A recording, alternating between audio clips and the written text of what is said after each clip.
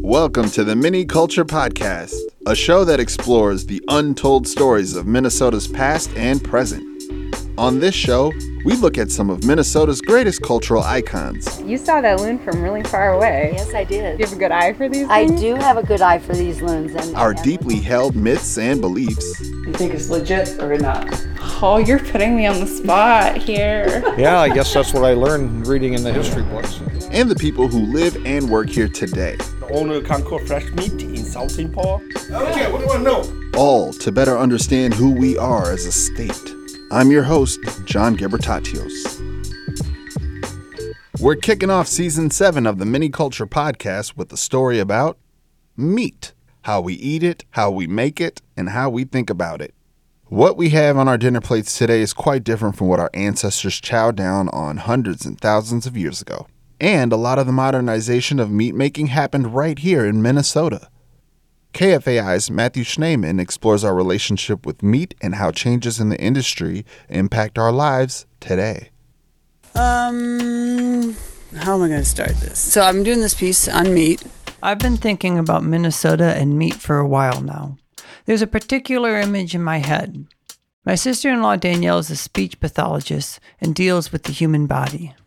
We worked with patients who had new trach placements, and usually when trachs are initially placed, it can produce a lot of secretions and phlegm, which is kind of gross. That's not the image that's stuck in my head. Well, now it is. Anyway, Danielle can handle things most people would call gross, but meat she looks at suspiciously. How can she handle one quote-unquote gross thing and not the other? So you do intense things with the human body. How are you comfortable with that and not the animal body? Well, it's totally different. I'm not eating it. That's a good point. I mean, I can look at it, it looks cool, but I'm not putting it in my mouth. That's a fair point. Maybe I should come at this from a different angle. In particular, Danielle is grossed out by the image of a slaughtered animal. But not all Minnesotans are. There are people I work with who are very used to live meat, like the actual animal, like live slaughter, and they find that looks appealing and like clean and good.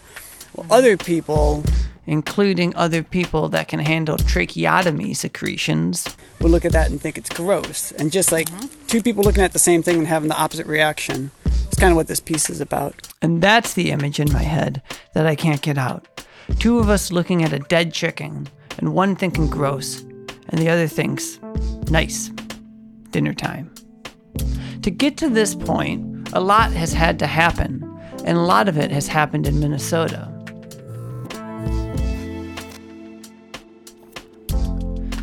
There are people I work with who don't find a slaughtered animal off-putting. Instead, they find the processed frozen chicken in grocery stores a bit gross. My name is Hope. You've been here for over 40 years. 45. This is Hope. She's from Nigeria and is my co-worker at a group home. And you haven't gotten used to the American version of meat. I prefer fresh meat. And my favorite meat is venison. Venison? I asked her about grocery store meat. When you see the meat all packaged, are you like, I'll get it? Or does it gross you out? Or are you used to it now? No, I can never be used to it. Here's my friend Josiah. He's from Kenya and has been here since 2003. Yeah, what type of things have you not been able to get used to? Like this issue of hot dogs. I don't like hot dogs. But I realize again, in America, hot dog is a big deal. I don't know, but I don't like it. It is weird. It's a meat paste that's like solidified. Whatever it is, it's I don't like it. My name is Aisha, and I know Matthew because we are co-workers. Meet Aisha. She's Minnesotan, but her father is from Somalia. He goes up to a place in Little Canada to get his fresh meat. Did your dad ever come back and he's got like blood on his collar or something? One day they did come back with a goat head. But yeah, they used to traumatize us. I came home from school one day. They would chase us around the house with a goat head. Scariest thing ever. I mean, that does sound scary. Mm-hmm. It was so sad. So they tease you. Do they say anything at all? Or they just like call you, giggle? Yeah, they just laugh. They're just like, you're scared of a goat head. Obviously, it's a goat head. Today, there is a lot of distance between us and meat, and we've gotten used to that.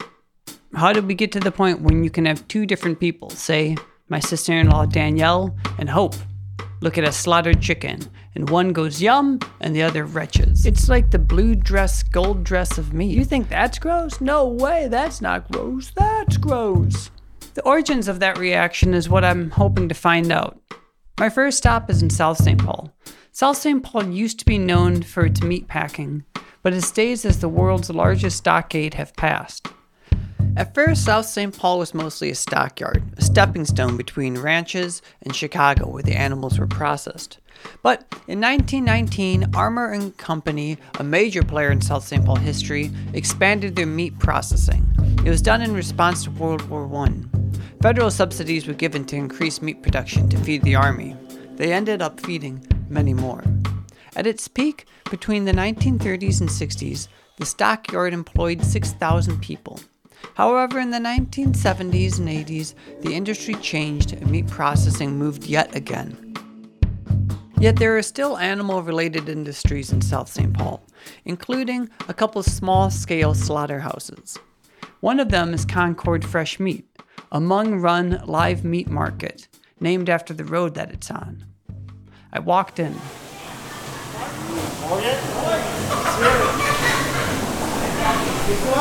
It was intense. There were smells and wet feathers everywhere. At first, the smells scared me. It smelled like death or rotting animals or something primordially scary. But that was mostly just in my imagination. I looked at the wet floors and I realized that the smell was more like a wet dog. The other smells were just kind of farm animal smells. Ironically, what I thought was the smell of death was actually the smell of life. I mean, death was involved. It was a slaughterhouse. So I'm surrounded by dead chickens and bloody buckets. I met with Morgan, the owner of Concord Fresh Meat. Hello. Hi, Morgan. I'm Morgan. I'm Matthew. Okay, what do you want to know? What did I want to know? How do you kill animals? My name's Morgan Tao. I am the owner of Concord Fresh Meat in South St. Paul. Let's do the basics. You have chicken. In this building, we have chickens, pigs, goats, sheep, and cows. Yeah, maybe I'll get a chicken today. Concord Fresh Meat is the opposite of the problem I was diagnosing. Can I get a chicken? You get chicken? Yeah. Yeah, I'll get you chicken. There's literally no distance between you and the animal. Right here is the interesting part. He brought me to the chicken area. Wow, that's a bucket of blood. Bucket of blood and guts. A lot of people scared of blood, but blood, everybody can tell that blood. Okay, this is what it's doing. Let me get one. I won't air the actual killing of the chicken. It's too intense for a general audience, which I suppose is the point of this story. I don't think these sounds would be as jarring if we were familiar with animal death. So I'll describe it instead. A worker grabbed the chicken. It was black and lean, unlike the puffy white chickens that may appear in your head if you think of the word chicken. That chicken may in fact be the Cobb 500, a hybrid animal designed to grow quickly and prioritize meat over bones. My chicken wasn't that. Anyway, the worker pulled my chicken's head back, slit its throat, and dropped it into a bucket where it quickly passed out and died from blood loss. The chicken was then dropped into a bucket of hot water. Dip into hot water so the hair comes off. Then into a defeathering machine, and then I had my chicken. Cut it open, go home and cook your meal. When I told most people about my chicken experience, they recoiled. How did we get here? How did the killing of a chicken, something routine and previously ho-hum, become akin to watching Saw 4? Well, to get there, let's have a little history lesson.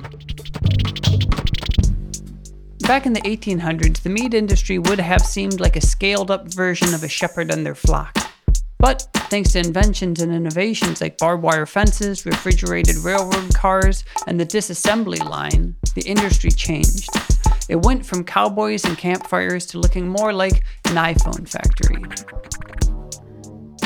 After the industry changed, the animal did. This one starts in Minnesota. In 1893, Andrew Boss, a U of M professor, taught a course on animal husbandry, and in 1902, it became a whole meat lab, and universities throughout the states followed. At first, the Andrew Boss Meat Lab answered simple questions like, how do cows' stomachs work? What's the best corn to soy feed ratio?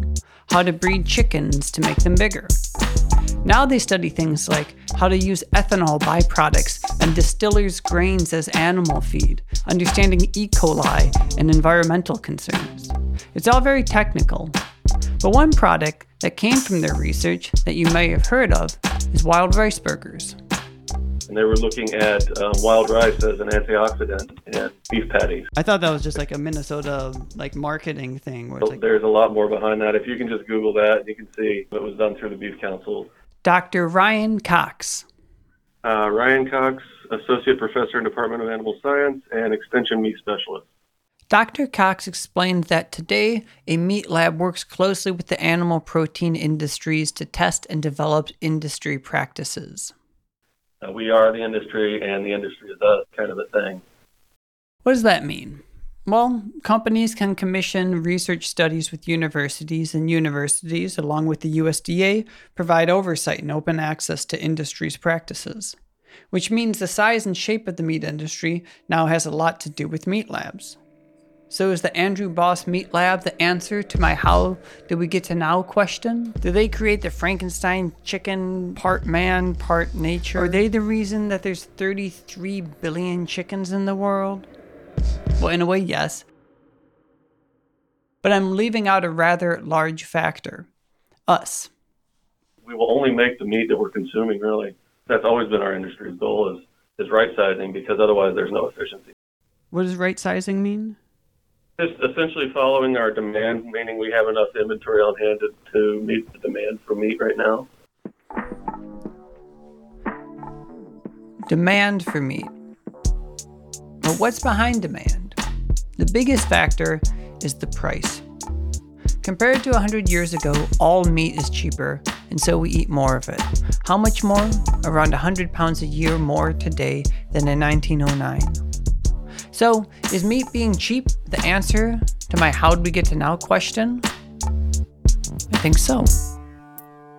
But we're not out of the woods yet, because is meat actually cheap, or have the costs just been deferred? There are feed crop subsidies, a lack of environmental and carbon taxes, the suffering of the animals, and not to mention labor, which we'll touch on in a moment. It's easy to look at what people call factory farms and blame them for modern meat, if you happen to have a problem with modern meat.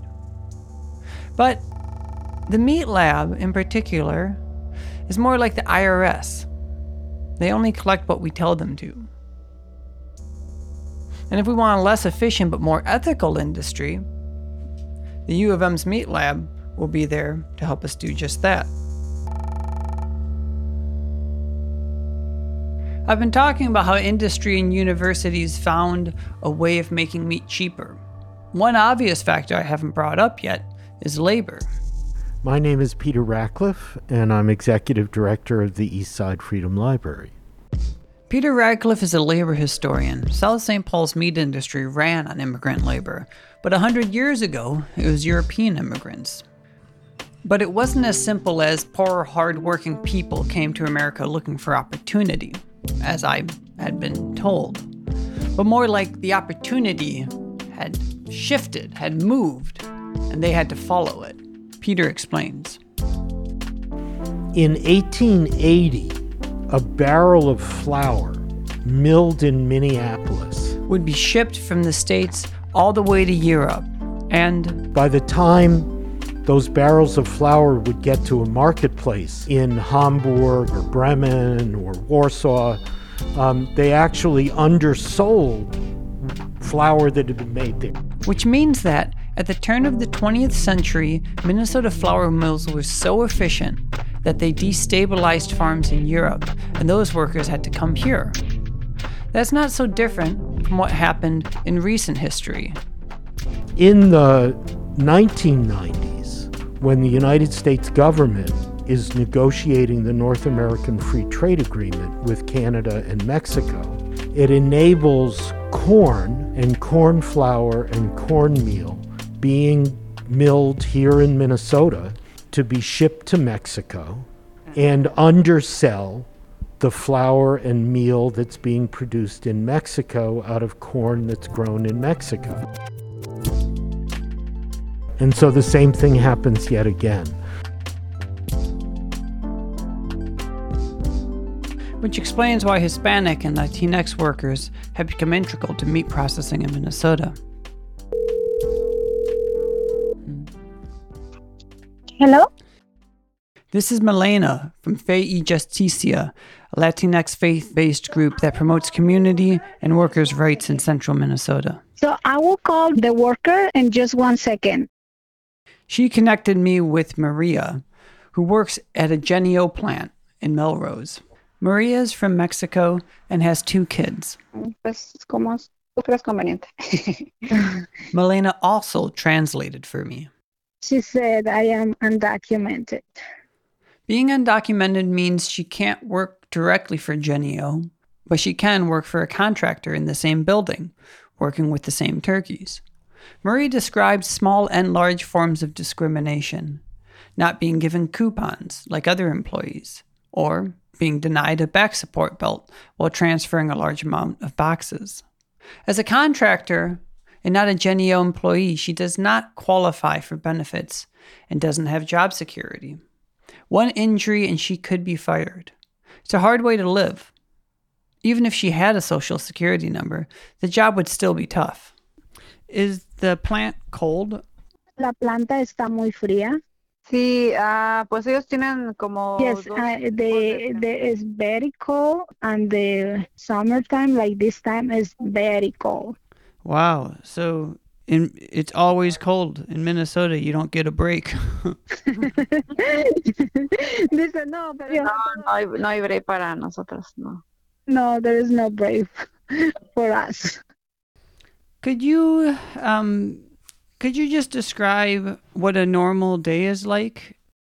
Mi día es empezando de la mañana, digamos que... Maria gets up at 11 a.m., takes care of her kids until 5:30 when she goes in to work the night shift. I get to the job, I get to the machines where I work. Currently, Maria's job is pulling the turkeys from one machine and transferring them to another one where they get wrapped. Then after they are working for like 2 hours, then they have their first break. Descansar el baño viene siendo unos 9-10 minutos. Well, supposed to be the break is for 15 minutes. A veces menos porque como está lejos.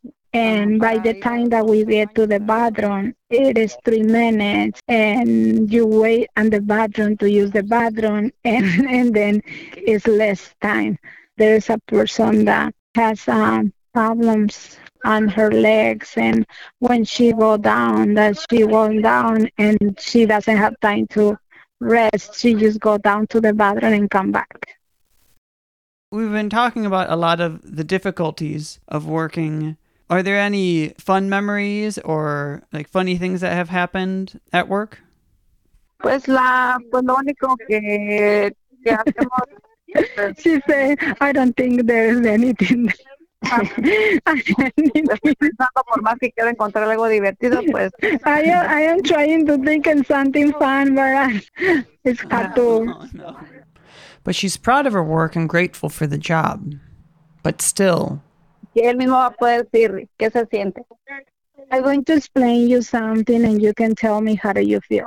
Que él sea un niño y va a una fiesta. If you are a child and you go to a party, and they cut the cake, and to all the children they give their piece, and they tell you you cannot have it. The cake Maria wants isn't that much.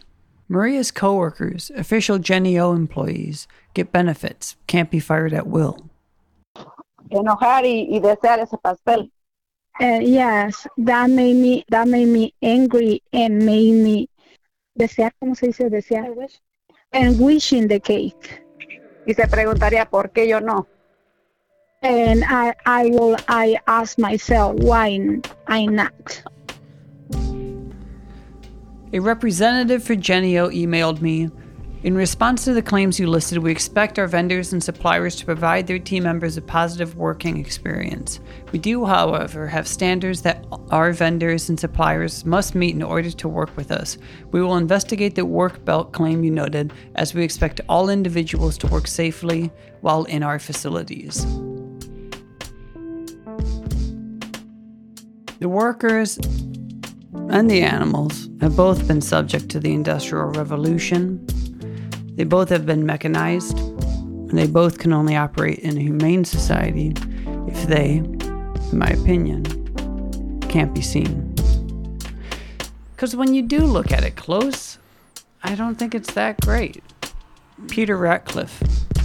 And I think that many of us in the United States and many people in advanced industrial societies around the world have tried not to think about how our food is made, particularly our animal-based food. Maria. It's not the same thing, see the apple for outside and see it for inside. Say that again? She said it's the phrase I use because when I'm going to eat something, I don't know how it's inside. The apple looks good before you bite into it. Dr. Ryan Cox. Is that somewhere around 98% of our population has nothing to do with food and doesn't produce food in any way, has no connection to their food, couldn't tell you where it came from. Morgan Tao from Concord Meat. Some people say, I don't like to kill animal. Why are you killing the animal? I say, you know why? Because you're eating it too. So everybody has a dirty hand. Everybody has bloody hand. Not just the people who use a knife and slaughter it. As the people who eating it. It's everybody. I wanted to understand how two people can look at the same thing, a slaughtered chicken, and have opposite reactions. Why my coworker Aisha is freaked out by a goat head and her dad is fine with it. I don't think the answer is that profound. It's just you get used to things. If you see an animal get slaughtered a couple times, you'll probably be okay with it. And conversely, if you don't see inhumane working conditions and the animal suffering of large-scale meat, well, you'll probably be okay with that too. So it's all about what you see, or don't. If you have to choose between the two, I suggest don't look away. Not being aware of something doesn't change how much it affects you. Be open-minded, open your eyes, open your mouth. Is that your new phrase? Yeah. If you're open-minded, you don't go crazy.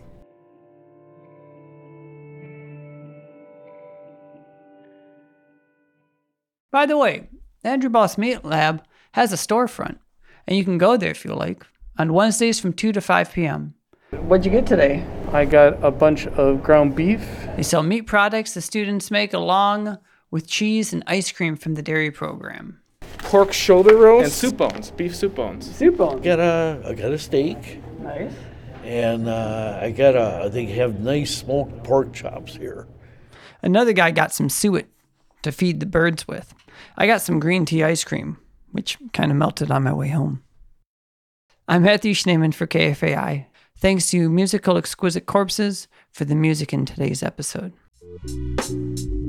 Support for Miniculture on KFAI has been provided by the Minnesota Arts and Cultural Heritage Fund. Season 7 of the Miniculture podcast is edited and executive produced by Julie Sensulo. New episodes coming soon, so subscribe to Miniculture wherever you get your podcasts. I'm your host, John Gilbertatios, and thanks for listening.